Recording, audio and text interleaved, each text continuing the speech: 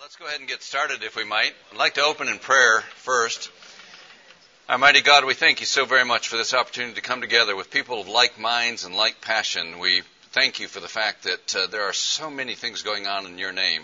We pray that you would give us direction and discernment as to what we would do in your name.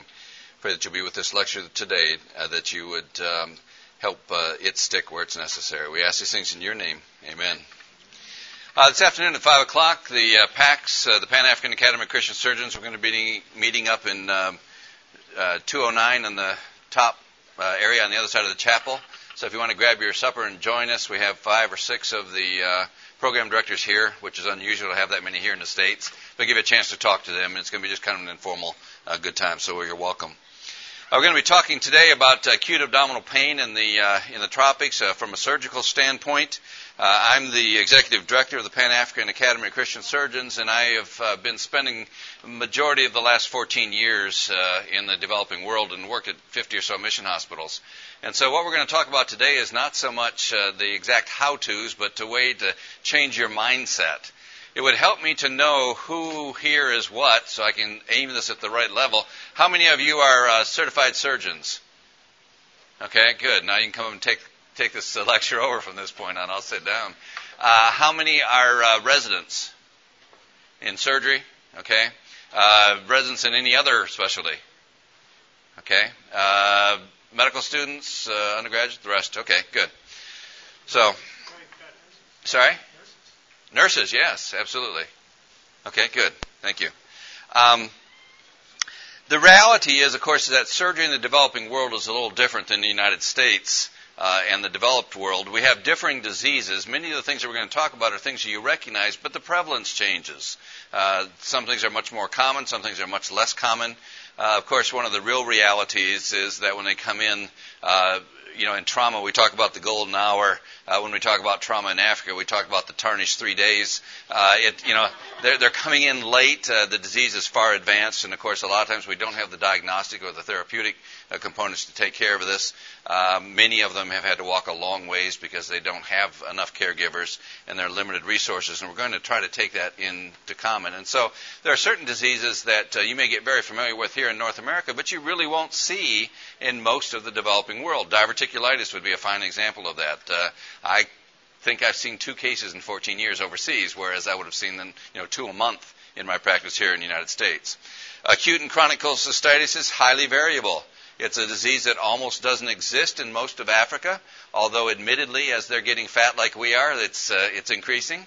Of course, Asia has a predilection for it because of the way that they handle cholesterol in their bile, so they see it quite frequently. So it depends on where you are, what you expect to see.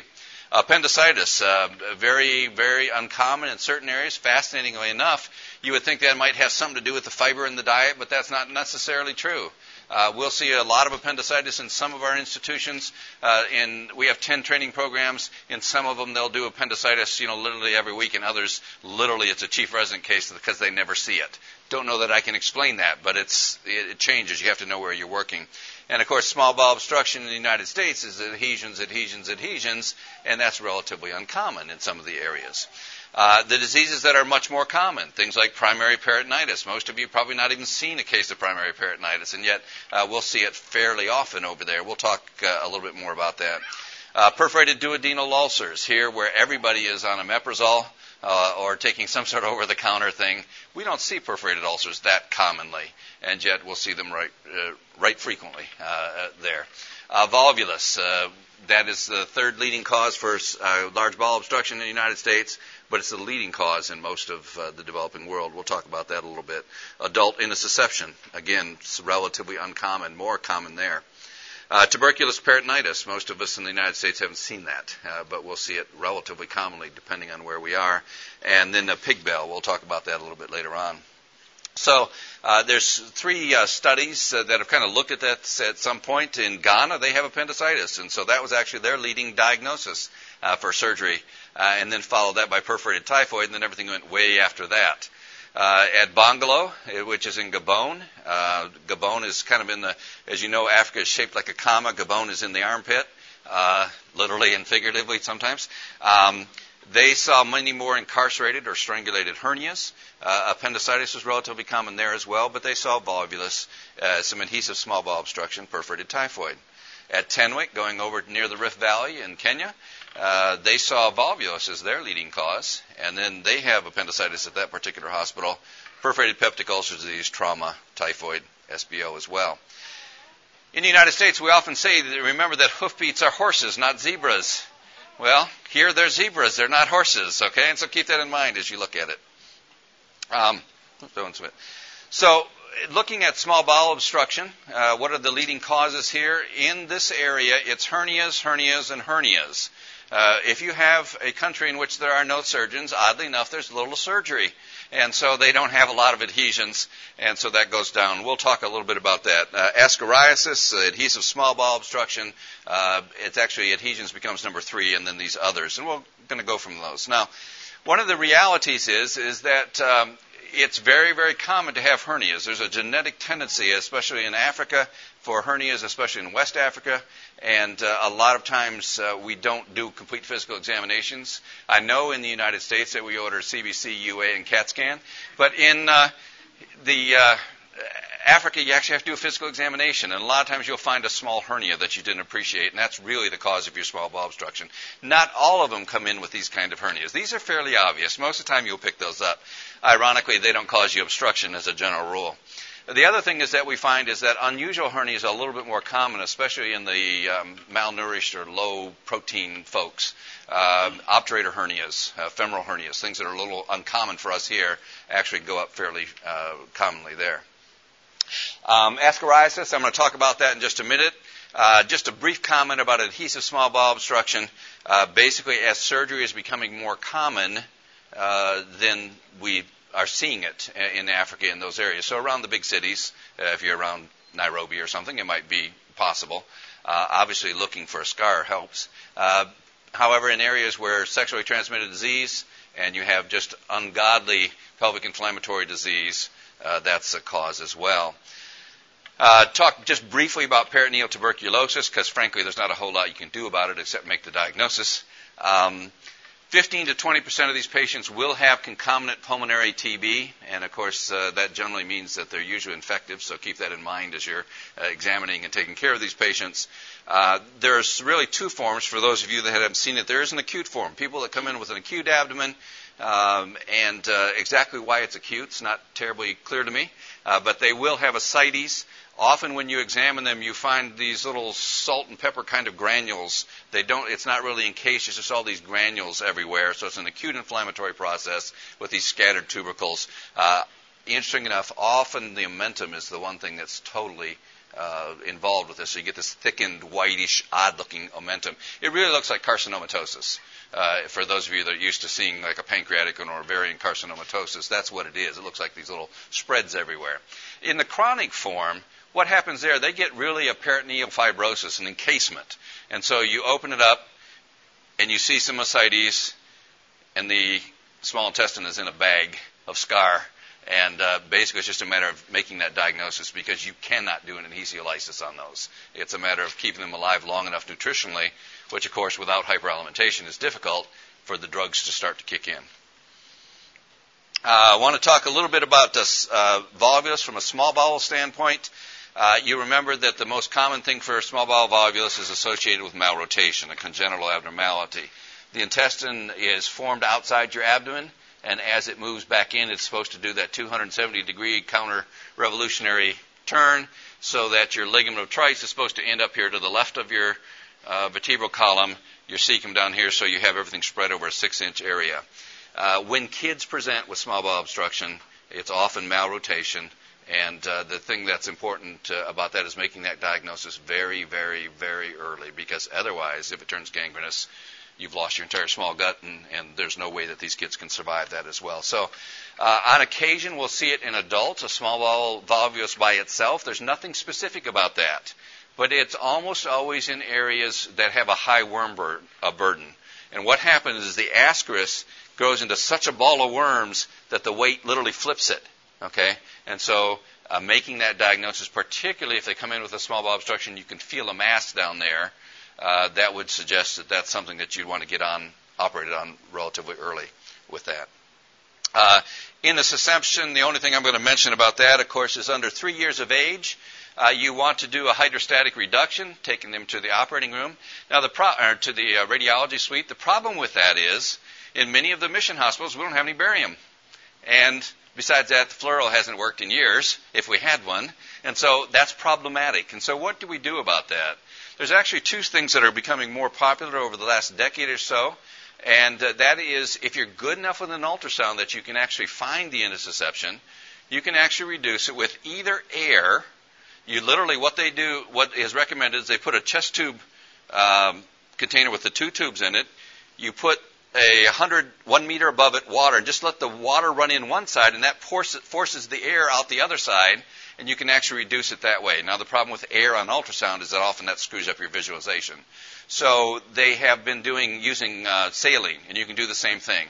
A 1 liter head, put a monitor on it with a little Y so that you know actually what the pressure is. You don't want to exceed 120 millimeters of mercury with this.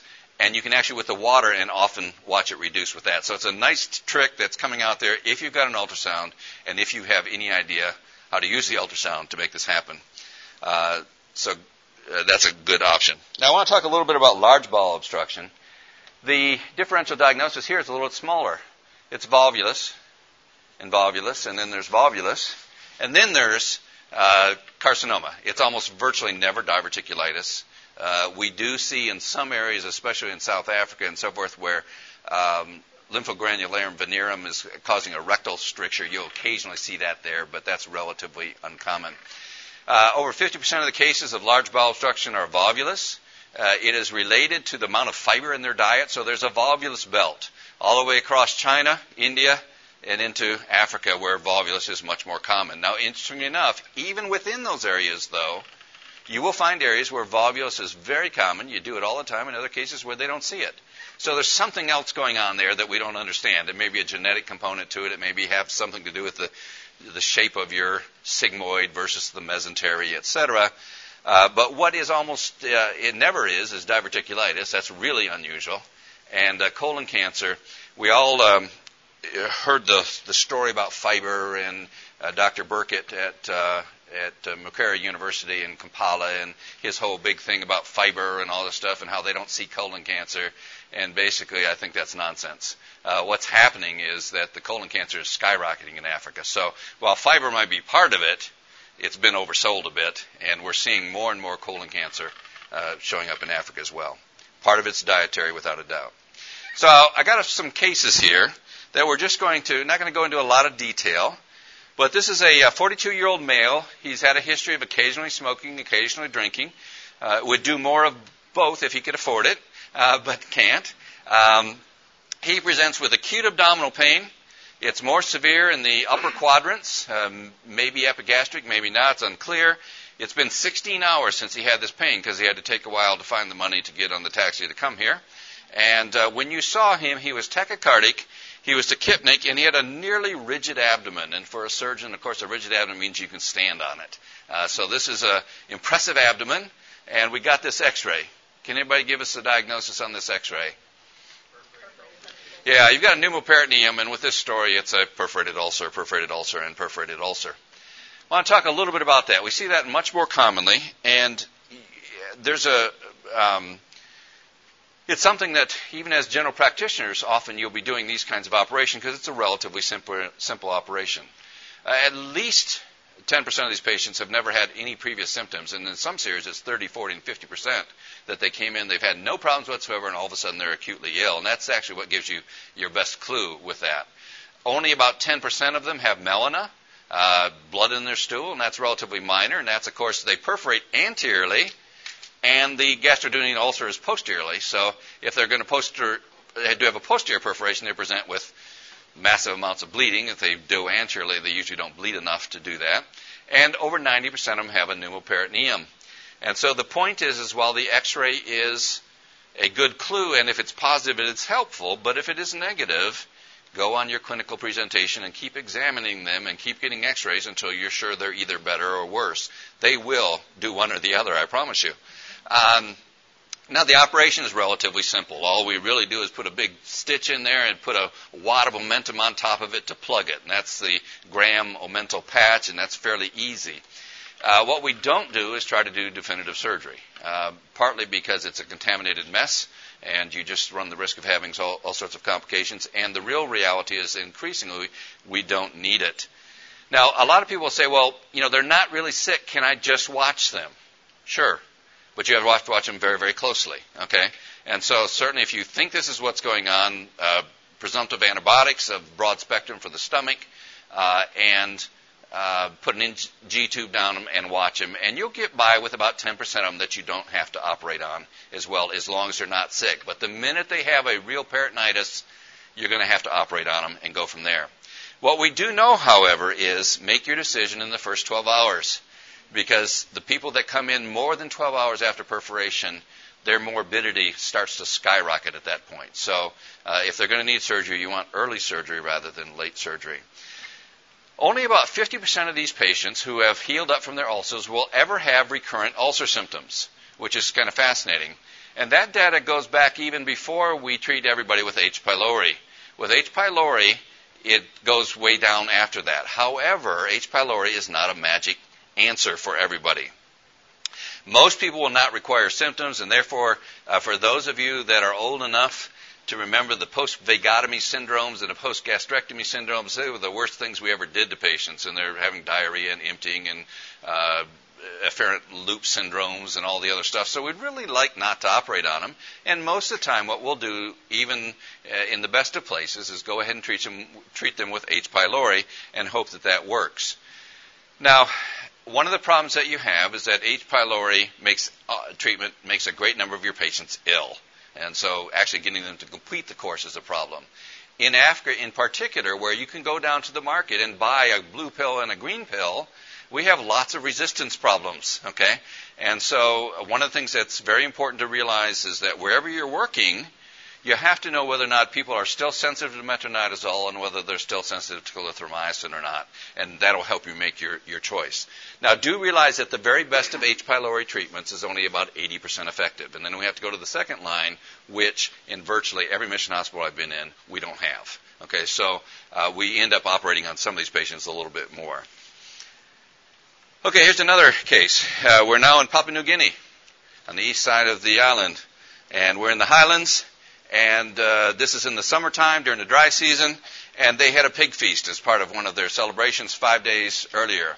This 5-year-old boy came in with a 4-day history of fever, nausea, diarrhea, and intermittent cramps. And every time he ate, he got worse. You did a white count, 14,400. You do this x-ray. And while you can't really see it, all you see is some air scattered about. There's no pneumatosis, no pneumoperitoneum. The abdomen was initially relatively unimpressive. Okay, it wasn't a surgical abdomen. What's your diagnosis? It's likely to be pig bell. Okay. Now, what in the world is pig bell? Okay, of course that's pigeon for pig belly, caused with that as well.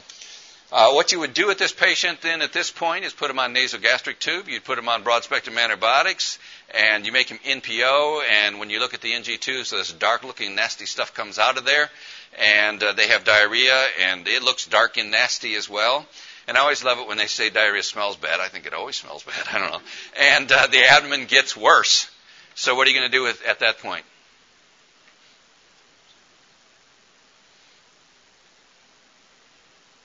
Operate. Of course, everybody operates. I mean, that's the right thing to do.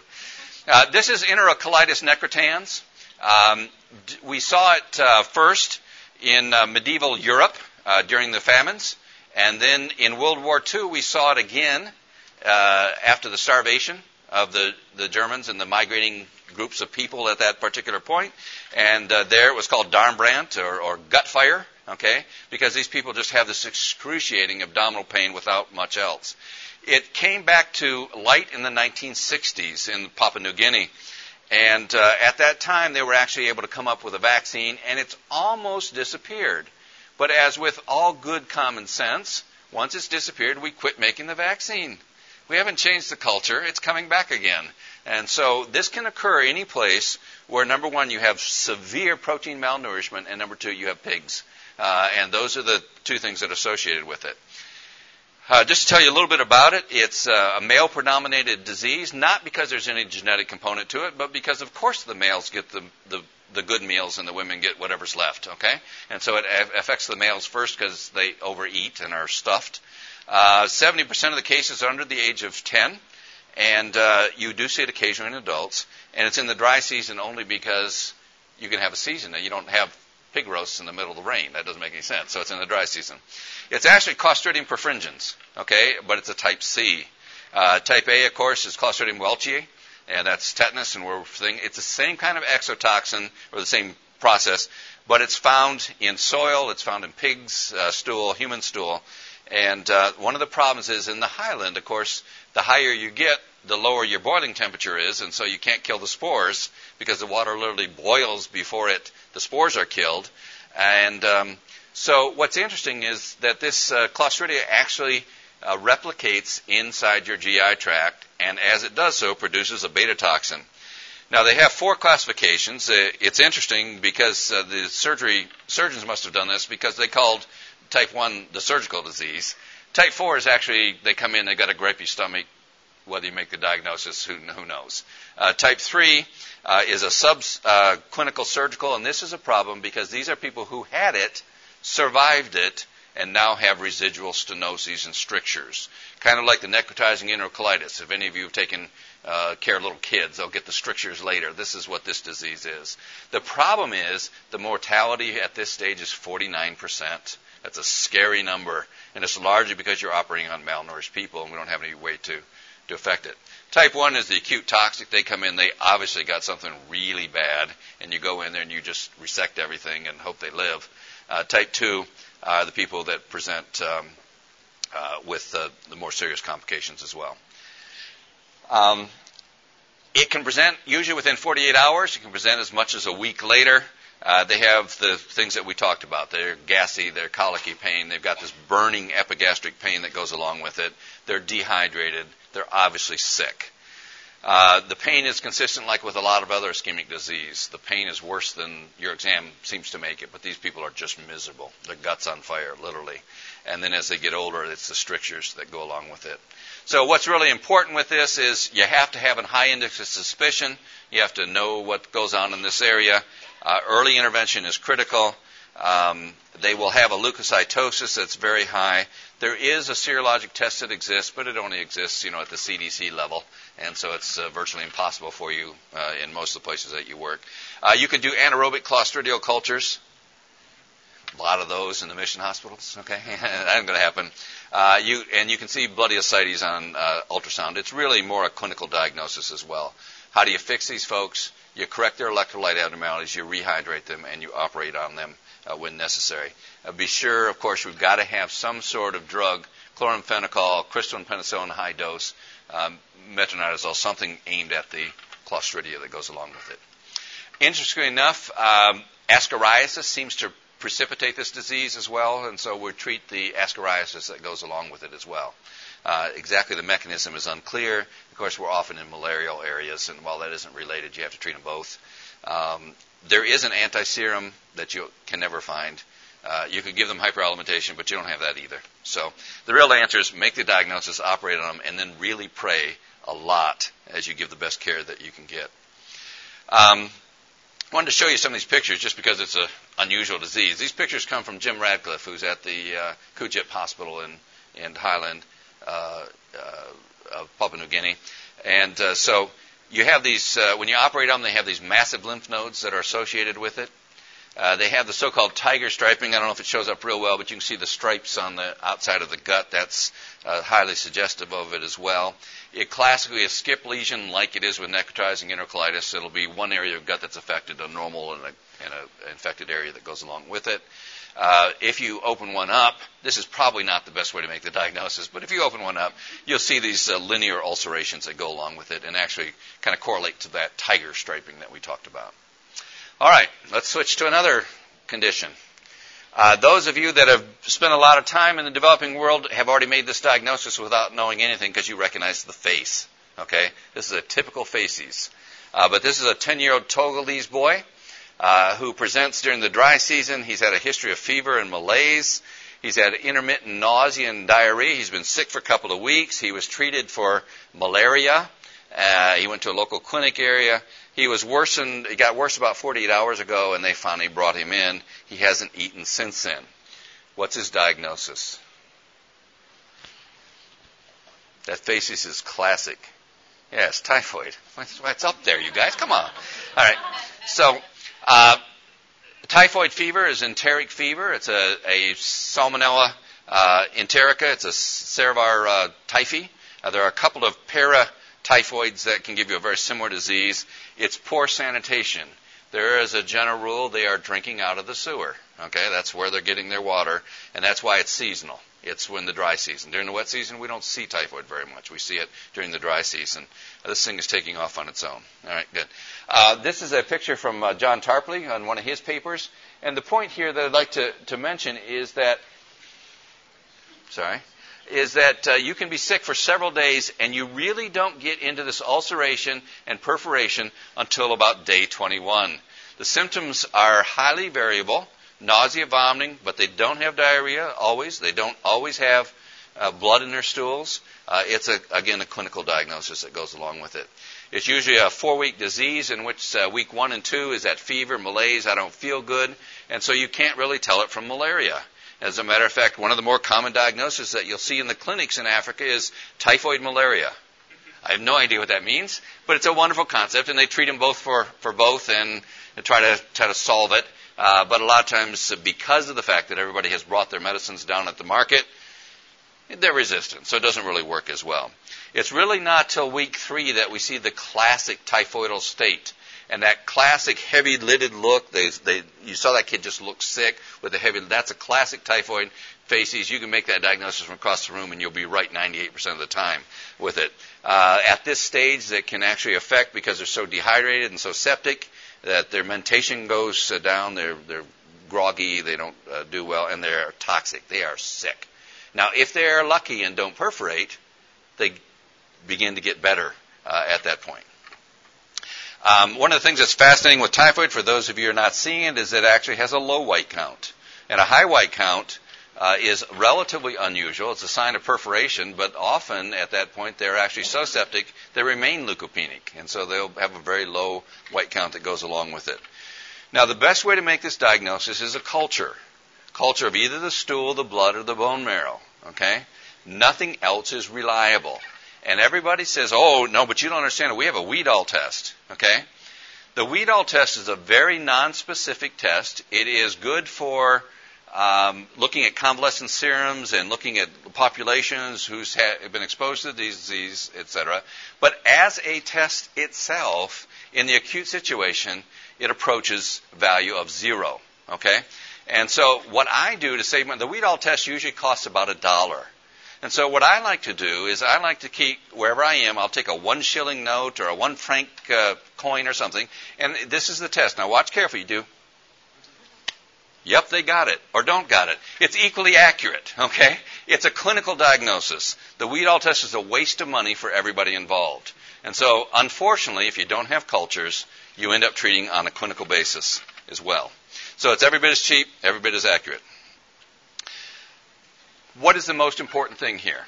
The most important thing here is aggressive resuscitation. These people are really sick. They've had 2 or 3 weeks of nausea, vomiting, diarrhea.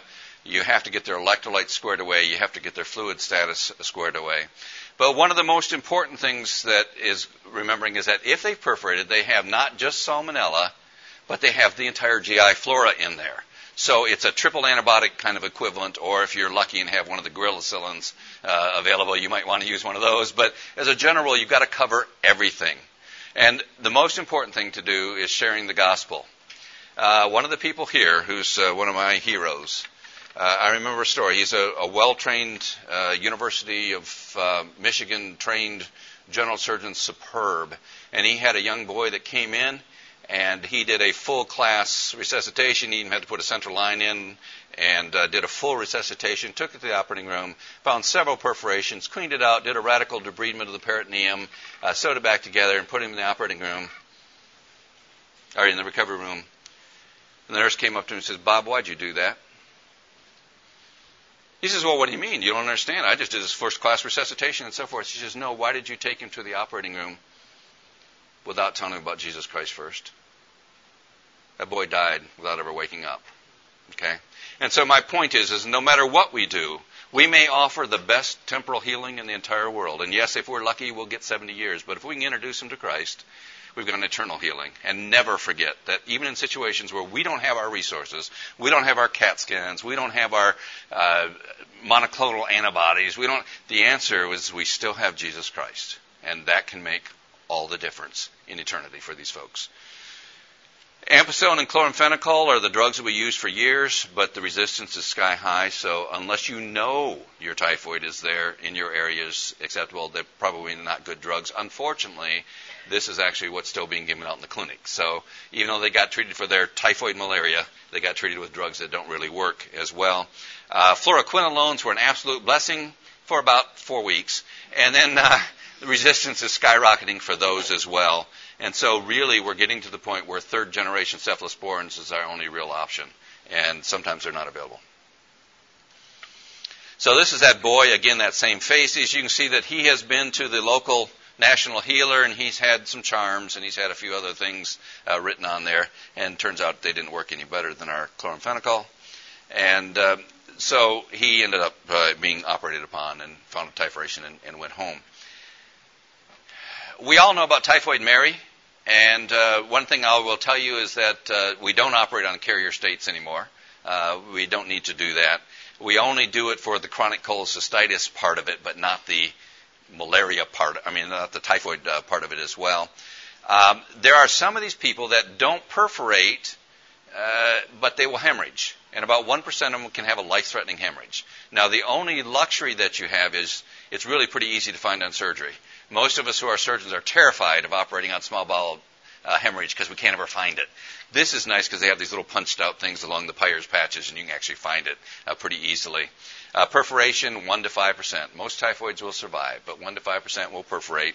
And interestingly enough, you will still occasionally find a patient who apparently hasn't been sick for 2 weeks. He just comes in with a perforation. So keep that in mind as well. Mortality for the perforation is very high, and it's a combination of malnourishment and overwhelming sepsis that goes along with that as well.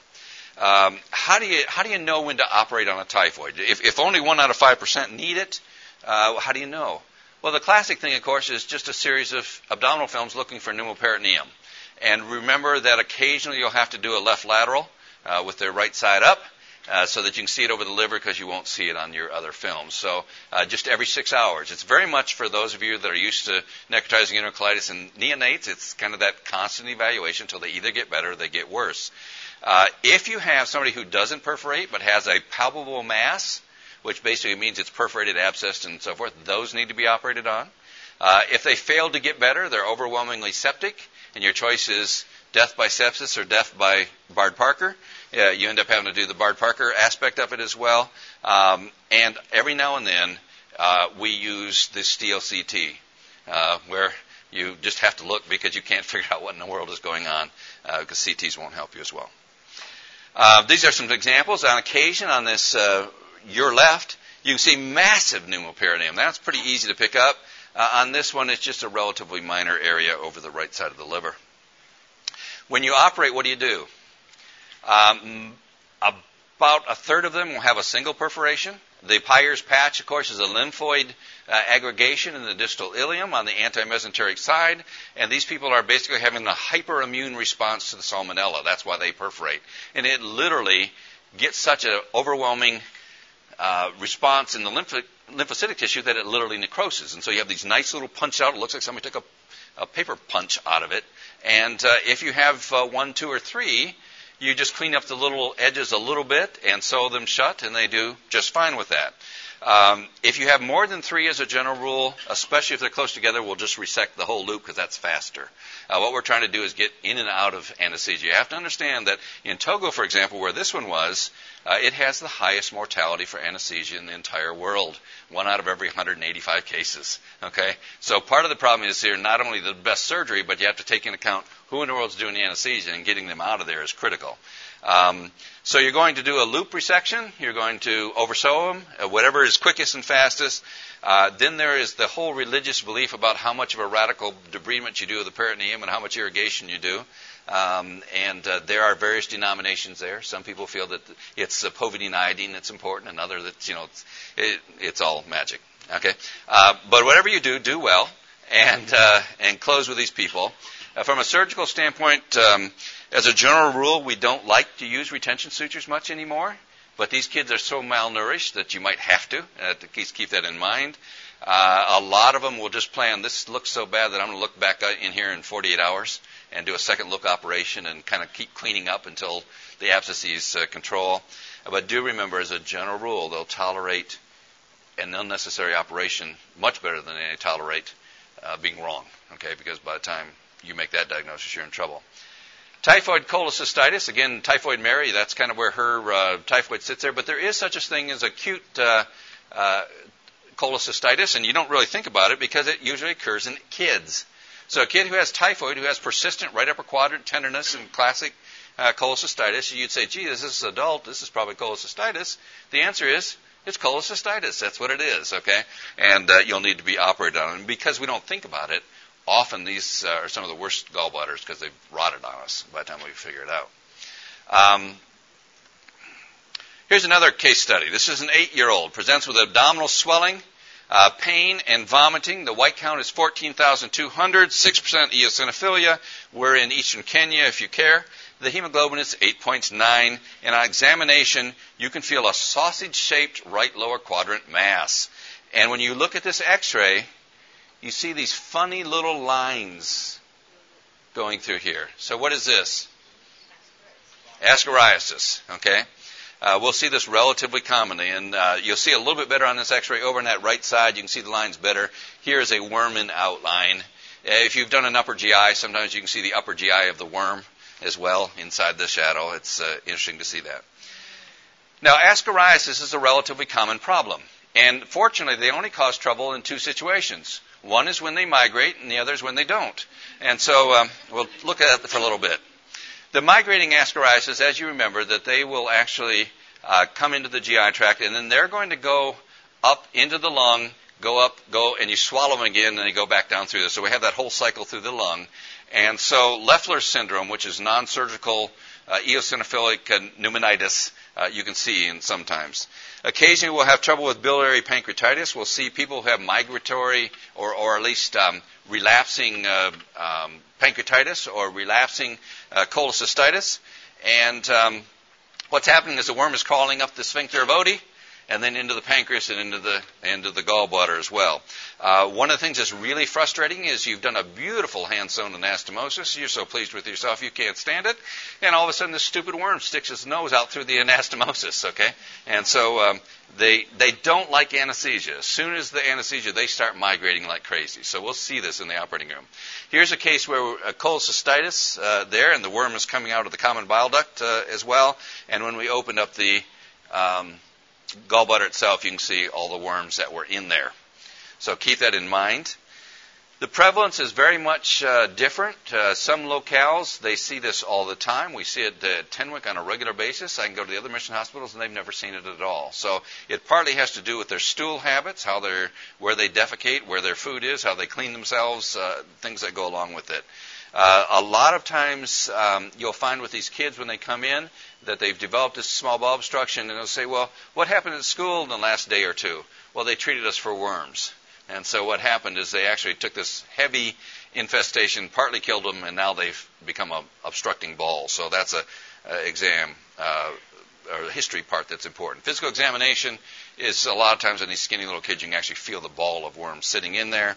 Plain x-ray, we've seen some of the changes there. Contrast studies. Now, it turns out that gastrographin, water-soluble contrast, which is often hard to come by, but if you have it, that actually is known to break up the worm bolus.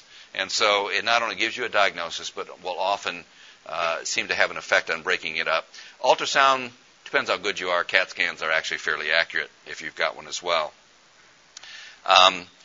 If you see one of these patients and they're coming in and there's no peritonitis and you can rehydrate them or you put a nasogastric tube, you can wait a little bit.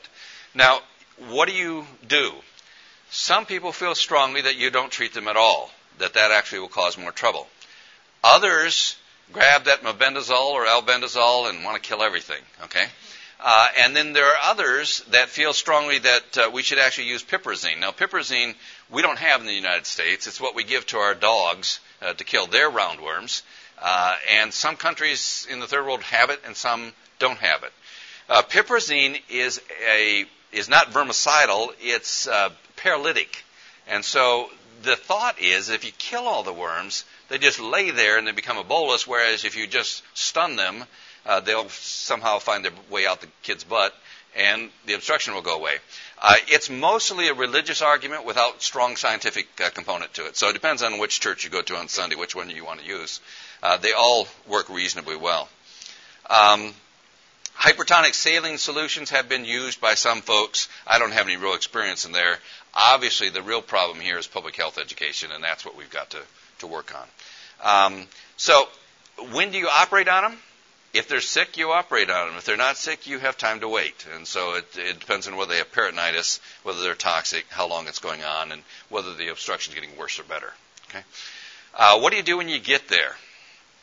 Well, they always tell you to milk the worm bolus through the terminal ileum. Good luck with that.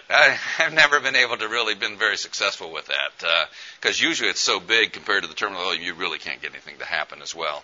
So what you end up usually having to do is doing a transverse enterotomy. Now the problem is the minute you do that, your wound infection rate and your complication rate starts to skyrocket because of the bacteria and the worms. And then you just take your little bowl and you take your little sponge forceps and you just sit there go fishing for worms until you can get them empty as well. You have to use antibiotic prophylaxis if you've done that. And you will have to be a very careful closure and a tight closure because literally the worms can go through there and perforate your closure, which is a problem. About a third of these patients statistically will actually require resection of the whole loop because it's gangrene or of questionable viability, it's volvulized, etc. Let's show you some pictures. Here's a kid. You can actually see the worm bolus on this x-ray right here. That's all the worms. You could feel that sausage area. And this is his liter and a half of worms after they were done. This is a classic example where we had the volvulus with it, full of worms, and had to resect that area in order to make it work. 29-year-old male presents with a 24-hour history of marked distension. He has supraumbilical cramping pain. He's obstipated. He has a white count of 12,000. Eosinophilia of 3%. No peritoneal signs. What's your diagnosis? Sigmoid volvulus. Okay, this is a rather classic x-ray for sigmoid volvulus. It's this bent inner tube, horse's butt, coffee bean, whatever you want to use, in the right upper quadrant. Classic story.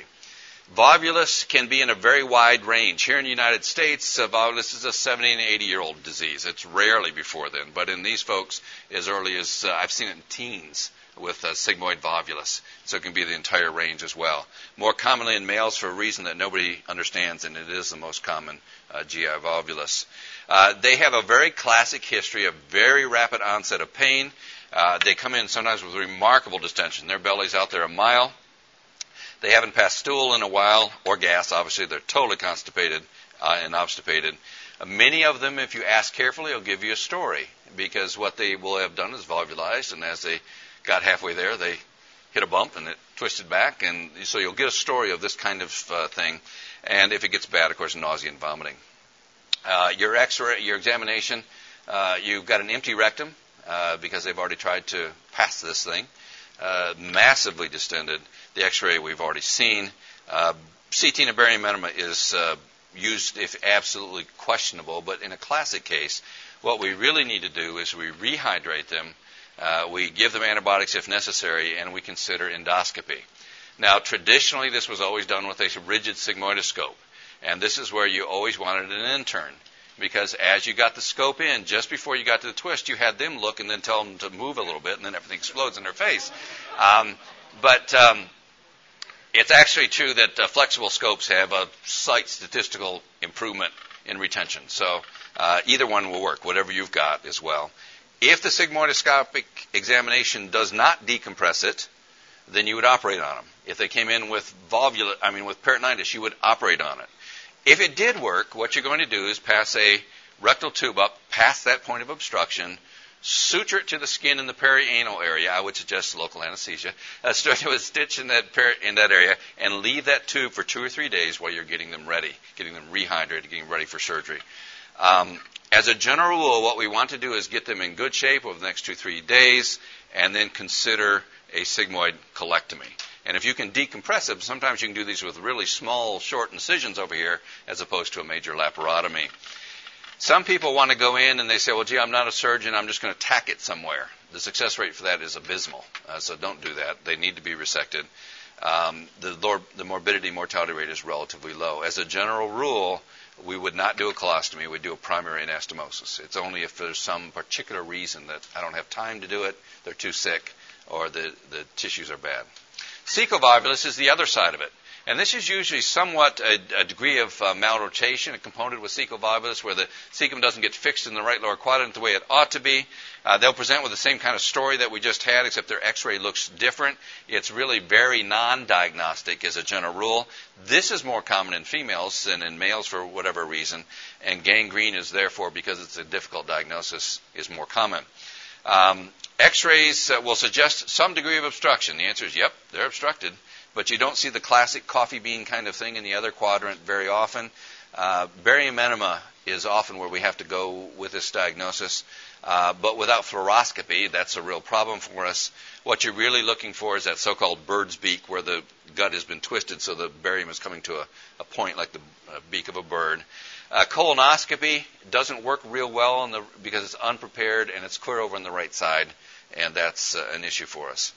Here's a kind of a more classic loop. You'll notice this loop is up here, but it doesn't have that same bent inner tube area. It tends to be in the right upper quadrant because of the way that the malrotation puts it there. If you can decompress it alone, 50% of them will come back. So you have to do something with those as a general rule. Cecopexy, putting some stitches in here, is less damned than it is for sigmoid, but it's kind of a plus-minus thing. I personally think a right hemicolectomy is the easiest and quickest way, and we'll fix that as well. If it is gangrenous, you have no choice. If it is something else, you can figure out some sort of cecopexy. And sometimes people talk about cecostomies, just putting a tube in there as a pexy, plus minus. I've seen some bad results with that, so I'm not as equivalent. Now, one of the things that's actually a little trickier and considered to be relatively rare, except that you'd see this once a month or once a quarter, at least in Tenwick for some reason, and this is so-called compound volvulus, which means that not only does the sigmoid twist, but the small intestine gets in there and twists around it at the same time. So you have a large bowel obstruction and a small bowel obstruction, but the small bowel obstruction stops the passage of fluid and air, so the large bowel doesn't look right, and so you end up with these screwball x-rays and a patient that you're really not sure what's going on. And here, you look at this and you see this big loop and you say, yeah, well, that could be a sigmoid volvulus, but then I see small intestinal stuff, and here's some small intestine, and what in the heck is this? That is a real problem. The reality with these is that you have to have a high index of suspicion, because gangrene is very high in these, and you have to operate on them sooner than later. You don't want to detorse a necrotic gut, and as a matter of fact, even as you're doing them, if you try to untwist them to figure out what's going on, you actually now have opened up the veins, and all the toxic stuff from the dead loop starts to go, and these people can get extraordinarily septic in a very quick time. So what you literally end up having to do is you kind of leave this mess there, and you cut here, and you cut here, and you cut here, and you cut here, and then lift the whole thing out, and then you figure out how it all goes back together. It's an interesting phenomenon. Here's an example of this. This is a loop that's actually decompressed at this point, but here's that small intestine that was wrapped around the base of it. And a very confusing picture. You can see, looking at that x-ray, the answer is, yeah, that looks like small bowel obstruction, but I'm not sure I know what this weird thing is in the upper quadrant, and it's not really clear. Again, a high index of suspicion. One thing you don't want to do here is, of course, do an ileostomy, because an ileostomy in Africa is a disease, not an operation, and it's a real problem. So we try always to sew it back together, if at all possible. All right, another case, 24-year-old, 9-year-old. She's had 24 hours of anorexia, increasing abdominal pain, increasing fever. She has non-localizing rebound and guards in all quadrants. So what is your differential diagnosis for a 9-year-old with a diffuse peritonitis? Give me some diagnoses that would be rational. Primary peritonitis would be one possibility. What else? Early appendicitis, normally you wouldn't have diffuse peritoneal signs, but that would be possible. What else? My point is you kind of run out pretty quick, don't you? There's not a lot of things in there as well. And so this is a case of primary peritonitis. It is seen in previously healthy children. It's very rare in the United States, but it is not at all uncommon there. And I don't know if it's because of a degree of sepsis that's going on a occult basis. I don't know if it's an immunological, nutritional phenomena, but we see it fairly often. It's usually in girls between the ages of 6 and 10, and males are really uncommon, and we really don't know what causes it. But what we do know is that these people get sick very quickly. They have diffuse peritonitis. They have the fever, the leukocytosis that goes along with it. They really hurt, and you can't sometimes separate it from acute appendicitis with rupture and diffuse peritonitis, and so we often end up operating on them. But when you look in the right lower quadrant, they have an absolutely normal appendix looking at you, and the only thing they often will have is a very milky kind of peritoneal fluid that is clearly pus. And so what you end up doing with this is you end up usually with an exploratory laparotomy, an appendectomy, and then you look in the pelvis and you look in the terminal ileum and you look for every other thing you can think of, and then you end up calling it primary peritonitis. This is a case where gram stain is so important because it turns out the vast majority of these are either streptococcal or diploccoccal. Okay, and so that as soon as you get a gram stain that shows you a mono organism on there, then this is most likely your diagnosis as well. If you really suspect this, or the story isn't quite right, this is a fine example for laparoscopy. Take a quick look in there and just aspirate some of this stuff, do the culture. Or if you have ultrasound and you're really suspicious of it, and you can see a place where you can do an ultrasound-guided aspiration, do gram stain, and a lot of times you can avoid operating on these folks as well. Strep species is the most common.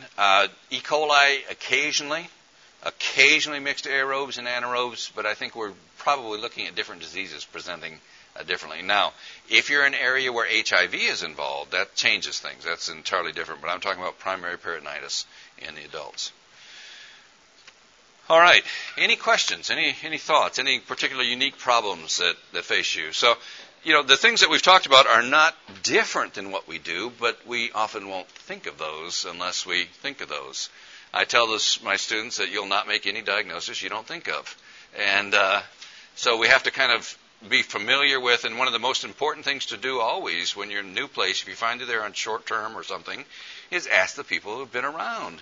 And sometimes that's the janitor. Janitor walks by and says, "Oh, it's obviously so-and-so," and he'll bail you out because they see it all the time. You don't. So that's an important concept to realize that you're not the only one in the room that's got some smarts. And a lot of times they have more experience than you do. Yes?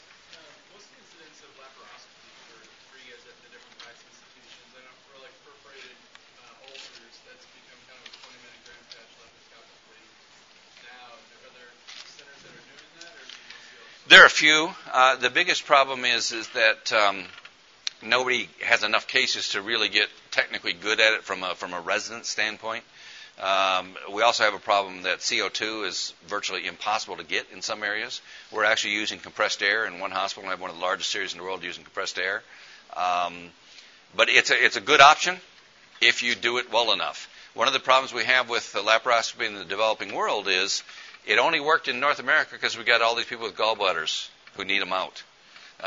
When you go to a place where you don't have that simple, easy, reproducible procedure, it's actually very difficult to maintain the ability to do it. And then, of course, the other issue is, as the big companies have bought out all the reusable equipment, you end up with it being an operation that I can do an open appendectomy for literally $15 in supplies versus $250 in supplies. And so that becomes part of the factor as well. Any other questions? Bruce, All right. I didn't see any CAT scan pictures. No. We do have CAT scans in 3 of our mission hospitals now. They're increasingly important. The problem is the family still can't afford them. And so one of the issues that you have is in a charity institution, every time that I give money away to one patient, it means I don't have money to treat another one. So that's a very conscious decision. Not everybody gets a CAT scan. You have to make a very deliberate choice that if I have this resource, to whom and where should I do it? And it turns out that you can actually diagnose appendicitis and some of these things without a CAT scan. I mean, and we'll talk about it later if you like. But anything else? Yes, sir. When you're talking about the sigmoid volvulus, whether it's acute or delayed, how much of the sigmoid are you really removing when you take it out? Yeah, as a general rule, they recommend that you get real close to the rectum, and proximally it doesn't matter so much. So, first and foremost, you want to remove anything that is going to allow the thing to revolvulize. That's a little embarrassing. So you want to get it, relatively snug. You want to get relatively close to the peritoneal edge, and the rest is how does it fit down through there. Now, the nice thing about most volvuluses, and the reason they're volvulized, is they actually have an omega mesentery, where this end comes close and this end comes close, and then there's this whole thing off a relatively narrow area. So as a general rule, you can actually do them through a pretty small muscle-splitting incision once they're decompressed, and kind of do the whole thing on the outside and drop it back in. Yes, sir? Is ultrasound pretty readily available? Most places. Whether they're in good repair is another old question, but increasing ultrasound is by far the most important thing you can do. And, if you want, you can actually, through World Medical Mission, they'll help you buy one of the nicest ones for about $15,000. You can take it and leave it, and they would call you blessed. Okay, so, but it is one of the more valuable things that we can get for folks. Yeah. Yes. Maybe ask that comment. In aesthetics and gynecology, they're using handheld ultrasounds now too, and I don't remember what the most recent cost is on that, and I'm not sure how much is being used in dental surgery, but sometimes that's being used. Yeah, probe hertz and all that stuff is part of the whole factor with that. But ultrasound has changed everything. Yeah. Thank you very much.